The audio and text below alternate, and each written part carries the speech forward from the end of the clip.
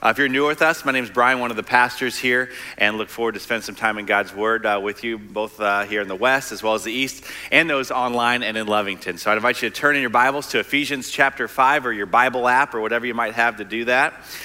Over the last several weeks, we've been looking at this, you could say, the subject of all of me. What does it look like to surrender all of who I am to all of what the Lord has for me, for us? And the passage that we've really been anchoring ourselves into is this passage out of Ephesians 5. And so I want to read that with you here as you follow along. Starting in verse 8 of Ephesians 5, it says it this way. It says, "For you were once, all of you was once, you could say, in darkness, but now you are light in the Lord. Live, therefore, as children of light. For the fruit of the light consists in all goodness, righteousness, and truth. And find out what pleases the Lord." Jumping down to verse 15, it says, "Be very careful then how you live, not as unwise, but as wise, and making the most of every opportunity, because the days are evil. Therefore, do not be foolish, but understand what the Lord's will is." And so today what we want to do is we want to find out something that pleases the Lord. And that specific opportunity that I want to share with you is the opportunity of baptism. I want to talk to you today about all of me going all in the water with Christian baptism, where I would argue that no single act more visibly communicates that, you could say, that line in the sand between saying, Ephesians 5, I was once in darkness, but now I'm in the light. Nothing proclaims that, celebrates that, arguably more than the act of baptism, because it is where you proclaim, as we're going to look at here in just a few moments, your new life in Christ, in that light, with all of me and all of who I am. And some of you, I would suspect, if I was in your seat, what I might be thinking, having already been baptized, many of you, I assume, have been baptized already, are thinking, oh man, it's like baptism, I've kind of been there, done that. And so, I'll turn in my Bible app to ESPN.com while you go on and on about something I've already done. Well, let me encourage you that if you've already been baptized, or maybe I'll put it this way, that every single one of us here in the room or wherever you're participating, you could say fall into one of three categories. We all do, and this is going to apply to each and every one of us in a different way. First off, for those of you who have already been baptized, this is an opportunity really to be reminded of the importance of what your baptism meant and still means for you today. In fact, so much of the scriptures actually speak to this idea of not, here, let me tell you something new you don't already know, but instead, let me remind you over and over, let me remind you of what matters most. The Apostle Paul, 1 Corinthians 15, he says, I want to remind you of the gospel. And so your baptism was the acceptance of that gospel. Let me remind you about the gospel. Peter says it this way in 1 Peter 1, he says, I will always remind you of these things. And I can attest that over the past week in preparing this, it's been powerful to look back on my own baptism, something I don't know how much time you've given to thinking about your baptism, but not a lot is given for me. And so this was a neat opportunity to kind of rediscover, that is what this means both then and for basically the rest of my eternity. Okay, so hang with us. If you've already been baptized, this will apply absolutely to you. And then there's those of you who might say, well, Brian, I was baptized, and you can remind me of that day all you want, and as much as my memory is pretty sharp, I was pretty young. In fact, I was an infant, and so my shot at remembering it, you're probably pushing it. So you might be asking, okay, so where does that fit in then? How does that work out? And we'll look at that some as well. And then the third category you could say that some of us fall into is those of you who have not yet been baptized. And the focus for you today, I would say, is that word yet. That if you have not yet been baptized, it is our hope, it is our prayer, it is our goal to really Ephesians 5, to let you see the opportunity to understand and to step into what the Lord's will is for your life, to surrender all of you could say submerged under all of water, to come back up, of course, again, in Christian baptism. And so just cutting to the chase, for those of you who are in the not yet category, I want to point you to this insert in your program that gives you that opportunity to express interest in baptism. We have a baptism event. We're going to do a special deal out at the lake here in a couple of weeks, just right out in front of the beach house, which we're excited about, as well as be doing some baptisms within our regular weekend services coming out of this. So hold on to that. Don't fill it out yet because what we want to do is take some time to actually talk about what this is before we sign up for anything. So before we do that, why do we even do this? As we zoom out, it's like, okay, why do Christians do this, frankly, thing that I spent summers as a child trying to avoid? Right? Like, the last thing you wanted as a kid was some other person's hand putting your head underwater. Okay, this is not natural. We do not sign up to be dunked underwater. So what is this? What is this all about? And what does it frankly have to do with my faith in Jesus? And so it reminds me of the comedian story, Yakov Smirnoff. He's a Russian comedian and author who, in writing about his first visit to the United States, said he just wasn't prepared for really the overwhelming selection that we have in American grocery stores, very different from where he came from. He says it this way. He says, on my first shopping trip, I saw powdered milk. Just add water, and then you have milk. Then I saw powdered orange juice. Just add water, and then you have orange juice. He said, then I saw baby powder. And he says, and I thought to myself, what a country. And so for some people, can sometimes you could say mistakenly believe that if you just add water to a sinner in a baptistry, that out comes a Christian. And yet, while baptism certainly plays a role in that faith process, we know that accepting Jesus Christ as your Savior and Lord involves more than just getting dunked underwater. So let's discern, okay, what is it then that this has to do with that decision? If we're going to make Jesus Christ our Savior and Lord, we're going to follow him. What in the world does getting dunked underwater have to do with all of that? And so, depending on where you're at in that kind of mental conversation, your understanding of where baptism fits, I'm going to encourage us all today to do our best to come to the conversation with a blank slate, being willing to let God's word guide us, which means we'll have to do our best to maybe set aside some of our presuppositions, maybe from a particular tradition or denominational upbringing's understanding, or maybe just the fact that, well, Meemaw always said, and do our best to really focus on letting the scriptures be our guide, our direction, as is a core value of this church. So we are biblically directed when it comes to all matters of life and faith, baptism included, okay? So first, let's look to the scriptures as to what it says as far as, what do you say, okay, what's the meaning of baptism? Why do we do this?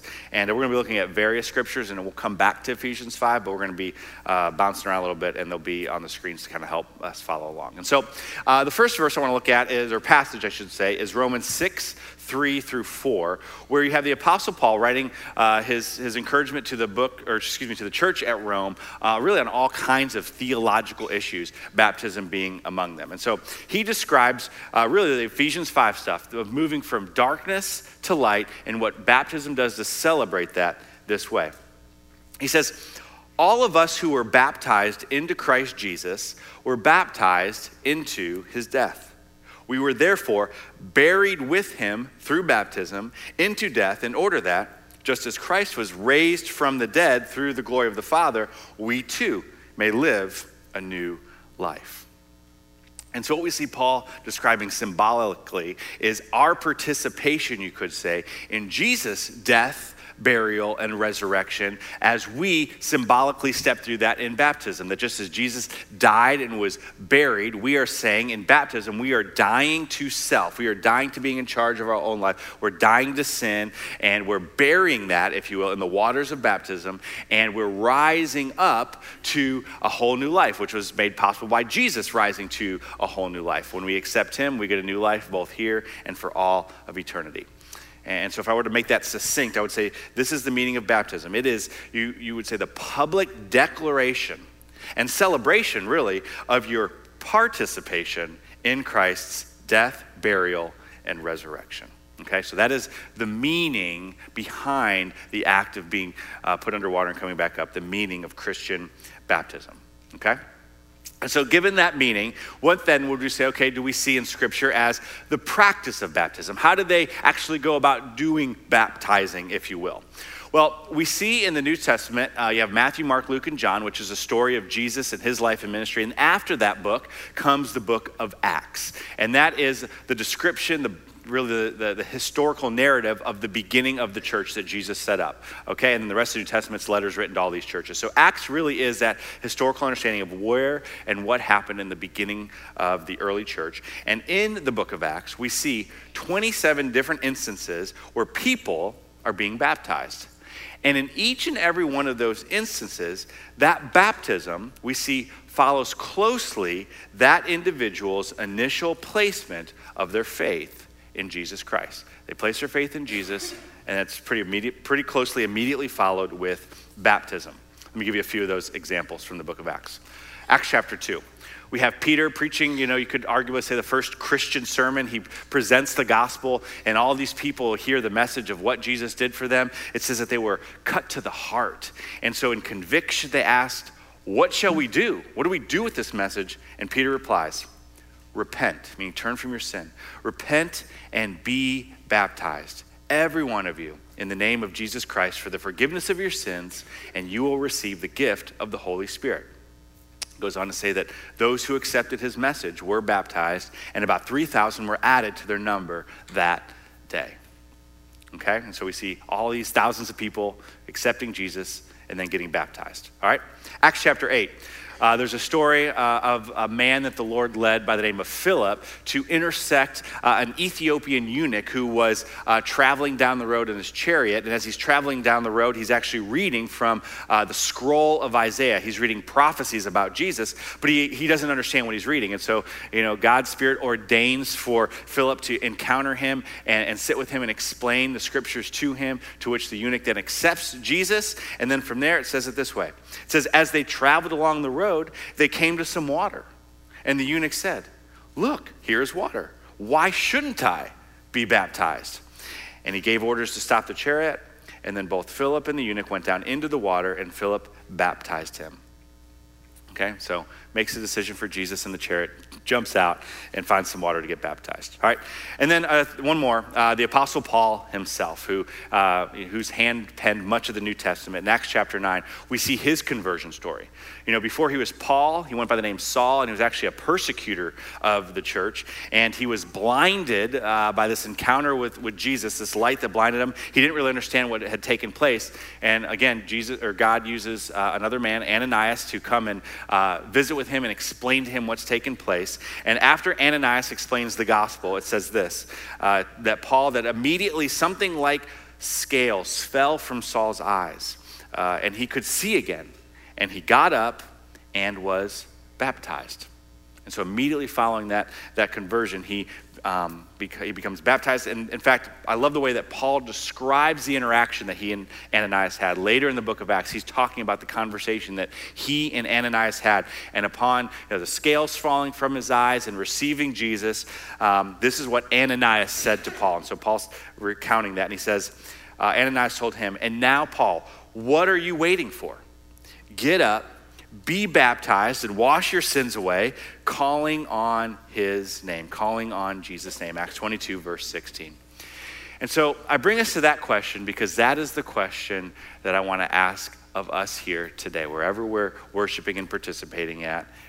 What are you waiting for?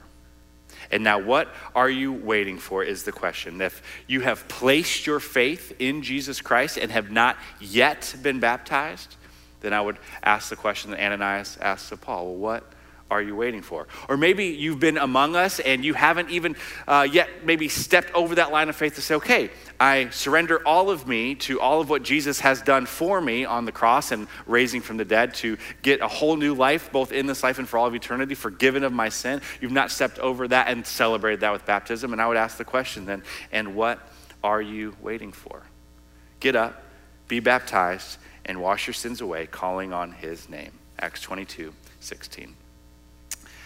And so rather than just leave it there, and maybe in an effort to try to answer or maybe fill in where you might say, okay, this is what I'm waiting for, to that question, what am I waiting for? I would suspect that for many of you, maybe it's just that right opportunity has not yet presented itself for you to participate in baptism, and so maybe today is that day. Though beyond that, I would suspect that there is probably, and I've encountered this many times, the gap between, kind of stepping into kind of the conviction of baptism and actually the action of baptism is what we might say maybe maybe some unanswered questions, or maybe some incomplete answers to questions you have about baptism. And I remember one friend of mine in Life of the Church was saying, man, you know what would be great if like in the middle of your sermon, like we could just raise our hand to ask questions. And I was like, yeah, no, that would not be great, actually. So we're not going to do that. However, as an approach to our time together, what I'd like to do is preach and teach as if I allowed you to raise your hands by approaching the topic of baptism through what we call like an FAQ kind of approach, a frequently asked questions when it comes to the subject of baptism. And so, again, for all three categories, whether you've been baptized as an infant or upon your own profession of faith, or maybe not yet, I'm confident that, or my hope is that there will be a confidence and an assurance and even shoring up some of your own understanding should you have conversations with others, and for clarity as yourself as you think about, okay, what is the role of baptism as it relates to Christian faith? Okay, so we'll try to move through these pretty quick because I went too long in the other services and you guys want lunch by noon, so we'll do my best. Okay, so number one, you could say, okay, first of all, this is probably one of the most popular ones, and that is, hey, cut to the chase. Does baptism save you? Does baptism save you? And so, in fairness, to not beat around the bush and cut to the chase, the answer simply would be no. The answer would be no. Now, while placing your faith in Jesus is closely tied to the act of baptism, there is nothing about the water itself that saves you. It is only the blood of Jesus Christ that saves you. It is grace accessed through faith that forgives our sins and gives us the gift of a new life from what Jesus has done, not anything that we do, okay? And so, no, baptism does not save you. But from there, we'd ask then, okay, well, who should get baptized? Who should get baptized? Well, according to the scriptures, it would be anyone who has accepted Jesus Christ as their Lord and Savior. It is to be your first act of obedience, as we see painted in those biblical examples from the book of Acts.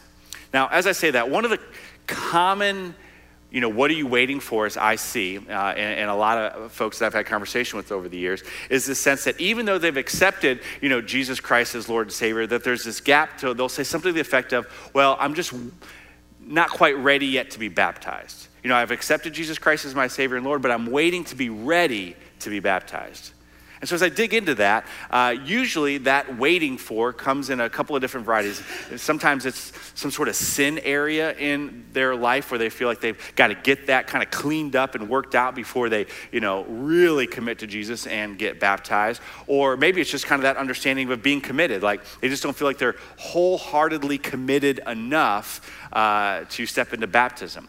And can I just say that if there's a gap between your accepting of Jesus and your being baptized into him, that gap of getting something right on your own between those two things, can I just say, biblically is, I wouldn't say not just further from the truth, it is actually the opposite of the truth of the gospel.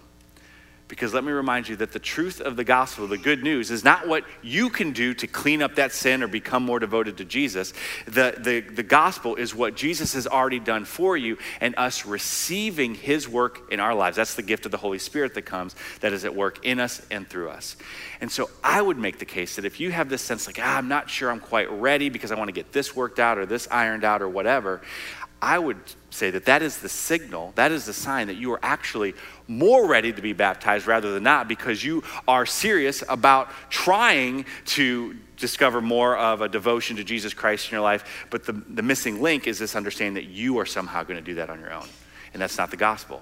The good news of Jesus Christ is what he has already done, not what we do. And so I would say, get up. What are you waiting for? Be baptized and let Christ continue to work in your story rather than the sense that you're going to work that out yourself. And so who should be baptized? Anyone who has accepted Jesus Christ as Savior and Lord and has not yet been baptized. Okay? Another question that we get kind of somewhere in the middle of that one is who should be baptized is, do I need to be rebaptized or should I be rebaptized? Okay, so I would say that depends on what you mean by that question, okay? So we're gonna kind of break this down a little bit. As this is probably one of the most popular questions we get, particularly for those who've been baptized or sprinkled as infants, okay? And so I would say this, simply put, if the decision to be baptized was not your own decision based on your own belief in Jesus Christ, then yes, we would encourage you to be biblically baptized. And by biblical, I mean by the biblical precedent that we see upon your profession of faith in Jesus Christ, being baptized as an act of obedience coming out of that. Now, that being said, if you were sprinkled as an infant, as I was originally, I want to give you a quick history of both sprinkling as well as infant baptism, is that they're actually kind of two different subjects, and then kind of where we understand it all as a church from there, okay? So first, the act of sprinkling or pouring as a mode of baptism versus being dunked underwater. That became, in the history of the church, an acceptable mode of baptism that came into practice when immersion was not possible. And this is something we still as a church will practice today, maybe based on a physical restriction to be able to get into the water, or maybe there's, in some cases there's just not enough water available. And so that started in the early church based on circumstance, but then the convenience factor, honestly, that came with that became a normative and accepted approach to baptism that has in some denominations become strictly the mode of baptism. So that's where the idea or the understanding of sprinkling and pouring, that version of baptism, if you could say, came about. But we will say that our aim, when possible, is to baptize by immersion based on, again, the precedent we see set in Scripture. In fact, that word in the original Greek, baptism, is a transliteration. I mean, it's not a translation, it's actually a transliteration straight from the word baptizo. Baptism, baptizo. It's actually a Greek word that we have Englishized. That is not a word. Made into English, a transliteration, which meant literally to dip or to submerge or to plunge. For example, that's the example we see in Philip with the Ethiopian eunuch. It says they go down into the water and he baptized him. In fact, historically, that word outside of a religious context, baptizo, was used to speak about ships, like battleships that had sank in war, so it had been submerged in water, so that word baptizo. So it's definitely an understanding that the truest sense would be to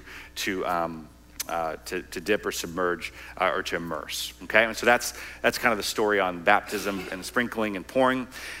The second side of that coin is, what about baptizing infants? Where did that begin? Where do we see that in Scripture? Well, first of all, we don't see it practiced anywhere in Scripture per se, but here's where it comes from, and that there's a couple of different channels based on different theological understandings, but one of the core ones originally was based on a certain understanding of original sin.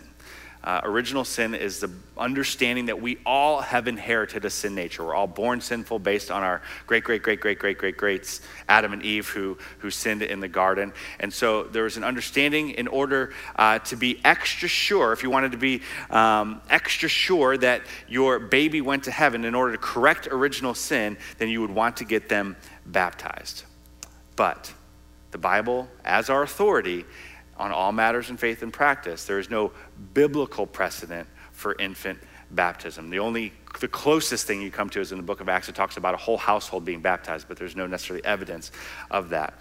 And so when it comes to the subject of trusting God with what happens in the life and the death of a little one, we would say in regards to the eternal security of children, we remain confident in faith in the sovereignty of God's grace and his mercy for his care of the souls of children who have entered into his presence, whether at a young age or in utero. It is the grace and the mercy and the sovereignty that God's got this, where we don't have all the answers, he does. And so we trust him with his care for those little ones. And so prior to these points in history, really we see as the practice exclusively found in Scripture is the practice of immersion following one's faith in Jesus Christ. And so the million-dollar question maybe coming out of that is, how does First Christian Church handle all that? How do they reconcile all that? Recognizing that, yes, we baptize by immersion, unless, again, we've had some situations where physically that's not possible and we've done other modes, but we always baptize upon a profession of faith. And so how do we handle that, given the different backgrounds and different traditions that maybe you come from in your life? And so I'll say this, that within the roots of our our movement, of the Christian churches, the non-denominational Christian church, if you want to put us in that kind of understanding, first and foremost, again, and I'll say it many, many times, is that biblical authority is our utmost understanding of everything we do, which as a church, if this is God's inspired word of God, that's exactly what we want to follow in any setting. And so a mantra in our movement, you might say, is that where Scripture speaks, we speak. But where the Scriptures are silent, we are silent. And so what we do and what we aim to do is to hold as closely to the biblical practice as possible, when possible, in any area.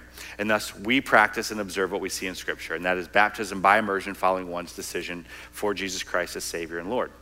Now, with that, there's another value, a very strong value that we see in the New Testament church, and that is a prayer that Jesus prayed over and over again, and that was for unity amidst his church. He wants unity for Christ's church. And so with that, we have also, you could say, another mantra, and that is in understanding the unity of the Christian church by and large across different traditions, we would say this. We say we are Christians only, but we are not the only Christians.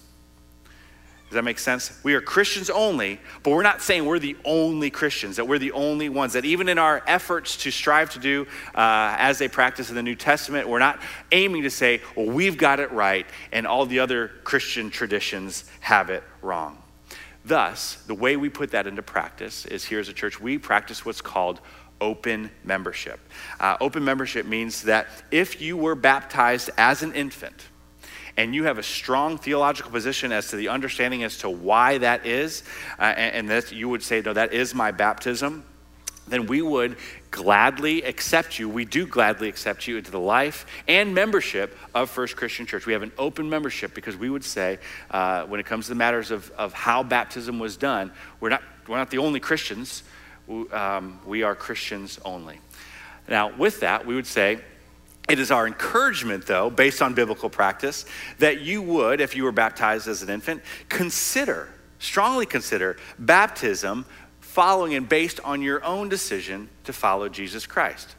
And while we will never force you to do this, it is our experience that most people, when faced with the biblical precedent, gladly choose to celebrate the opportunity to be baptized, you might say rebaptized, based on their own decision to follow Jesus Christ, baptized into his death, burial, and resurrection as modeled in Scripture.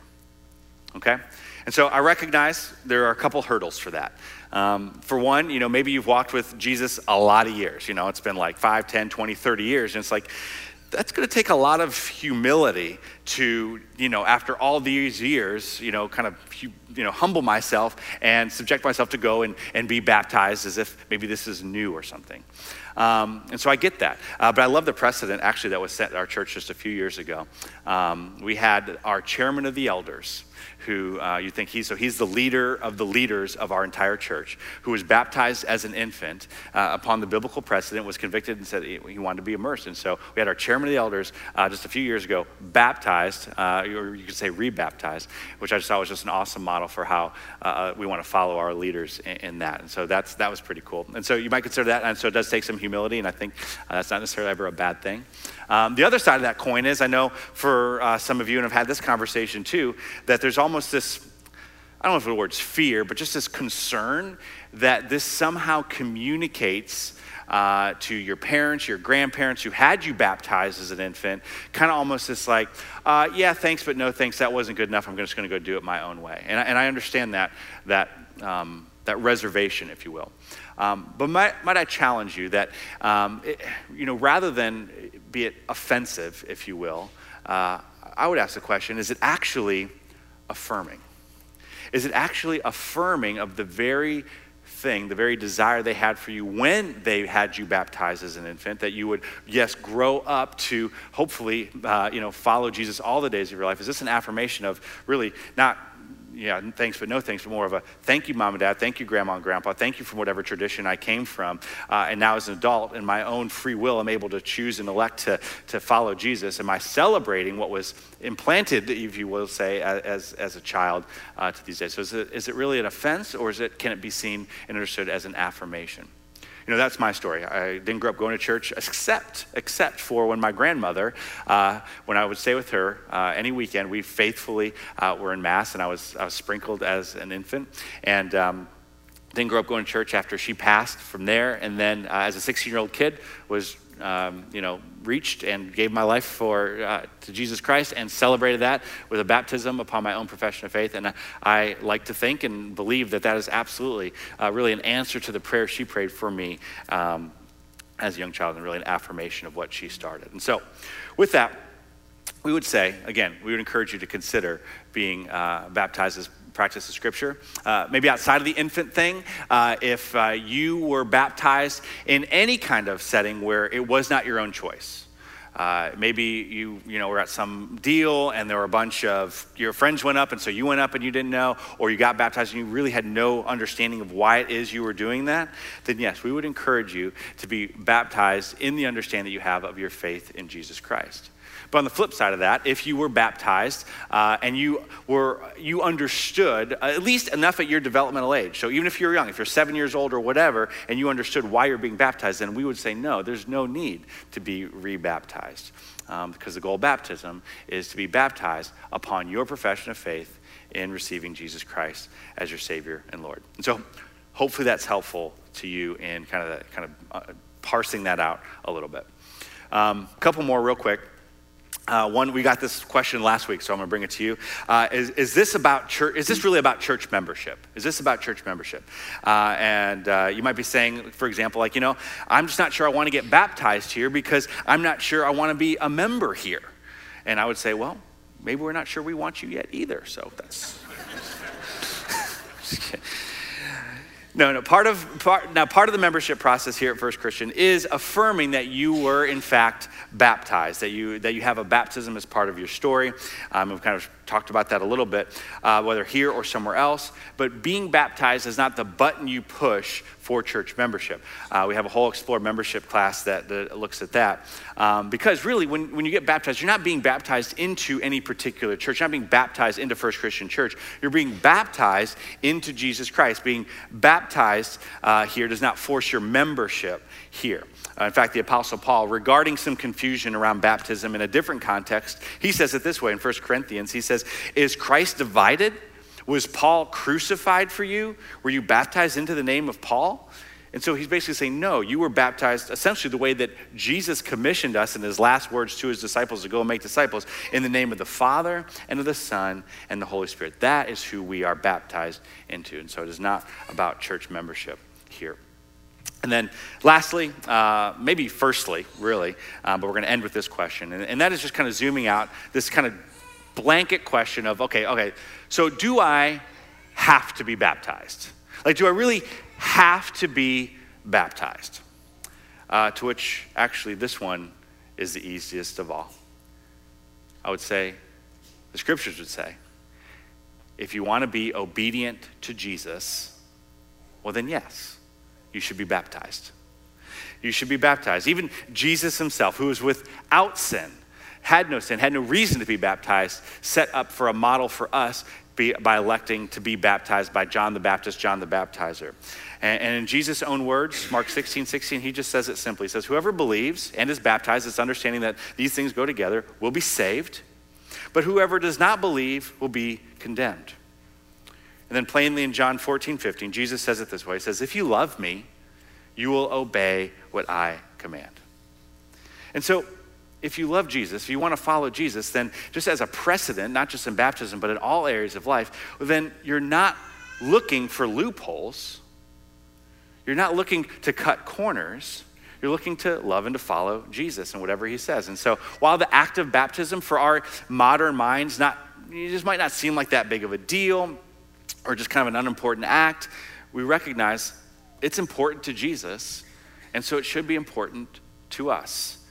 And I've learned the hard way, maybe you have too, that whenever I think something and Jesus says another, Jesus is right every time. Jesus is right every time. And so to the question, do I have to be baptized? If that's the question you still have in the lobby for me after this service, on the outside I might look real pastoral, but on the inside I'm probably rolling my eyes a little bit, because to me, that shows that you're really missing the point of the conversation altogether. It's like having a young couple who's getting ready to get married in my office, and they're getting ready with the wedding plans, and the guy kind of has it all over him that he's just not into it, with his body language kind of slumped in the chair, and he's finally just kind of saying, do we really have to do all this? Those tuxedos are so uncomfortable, and I don't like being up in front of all these people, and I got to say all that mushy stuff. It's like, do I really have to do this? And to be pretty clear that his question reveals the understanding that he has of his whole wedding celebration in the first place. And in the same way, this is a celebration. This is not a have to. This is getting to celebrate the wedding, the marriage you have to Jesus, the commitment you have to him, really the celebration, we call it almost like a birthday party when we talk about the kids, because it's a new birth. You're being born again, coming up out of the water, celebrating a whole new life in Jesus.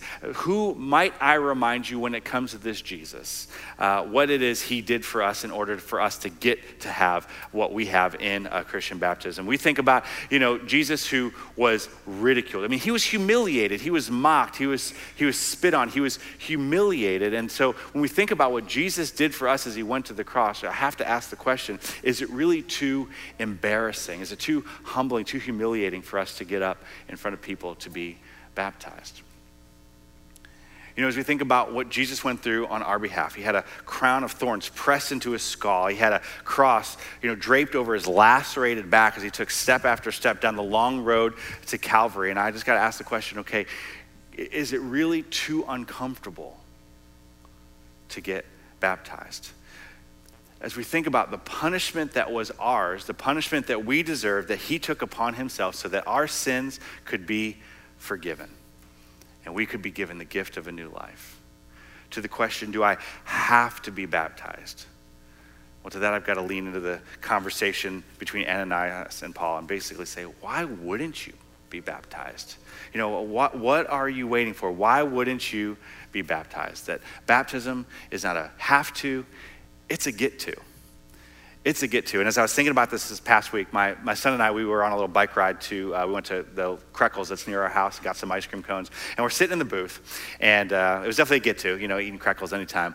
But that was eclipsed. Our get to was eclipsed by this lady that walked in, probably in about her mid-40s, who she walked in. And she just kind of had a different demeanor about her. She was excited about what was getting ready to take place. And so, it's Kreckles, right? And so she walks up, she's smiling ear to ear. She gets her ice cream cone, and I kid you not, this woman skipped literally with her ice cream cone through Kreckles, head bobbing and everything, smiling at her ice cream cone, got into the parking lot where there are a lot more human beings to witness her do this, and she just skipped all the way to her car with her Kreckles ice cream cone, got in the car, drove off smiling the whole way. I'm thinking, that's a get to. That is the understanding that we should have when it comes to our Christian baptism. This isn't a have to, this is a get to. We recognize all of what Jesus has done for us in his death, burial, and resurrection, and we get to participate that in the best way that he has painted us, that we're going to trust that he knows how, and that is for us to participate by going under some water, by being buried of our old life, and trusting in the new life that he has given to us. It is a get to. And so, to close the gap between conviction and action that maybe has been a what are you waiting for some time, I want to encourage you, don't let the world drown it out in the next 2 minutes before you get out the door. And so this little insert here, fill it out now. Let us know that maybe you still have questions. That's okay. Just get the process started. Or you can also do that online at firstdecatur.org/lakebaptisms. And we'll look forward to talking with you and getting you out there in a couple weeks or as part of one of the regular weekend services here. And we actually had a conversation with a lady afterwards who has like a I don't know what you'd say, a medically, I don't know what the word for fear of water is, but she has that. And we're working out ways to find another mode that works for her. So don't let the hurdles, whatever you've been waiting for, stop you from expressing interest and taking that next step. As it says in Ephesians 5, full circle, that you want to discover, you want to be careful then how you live, not as unwise but wise, and make the most of every opportunity. To therefore not be foolish but understand what the Lord's will is. And so may I pray for us all as we continue in all of areas of life to seek the Lord's will. Let's pray. Heavenly Father, first off, for many of us, we're just thankful that we can be reminded of the gospel, that we are reminded of our acceptance of it through baptism. And so, Father, I just pray that you would continue to help us to kind of dig into that, to remember and to know and to live. As it says in your word, that the old has gone, the new has come, and to live in the power of your Holy Spirit that you've blessed us with through our receiving of you. Father, for those who maybe they were baptized in some sort of setting where it was not their own decision was made for them, and we thank you for those seeds that were planted. But now, God, I would pray that you would help them to see the opportunity they have of their own volition, their own choice to follow you and to celebrate that in baptism. God, that you close the gap between conviction and action, as it says in Hebrews, that if they hear you today, that they would not harden your hearts. And we would say that true also for those who have not accepted you as Lord and Savior and the baptism that goes with that. God, that wherever we're at, that if first step of obedience or next step of obedience, that we would take those steps, trusting you with all of it. In Jesus' name.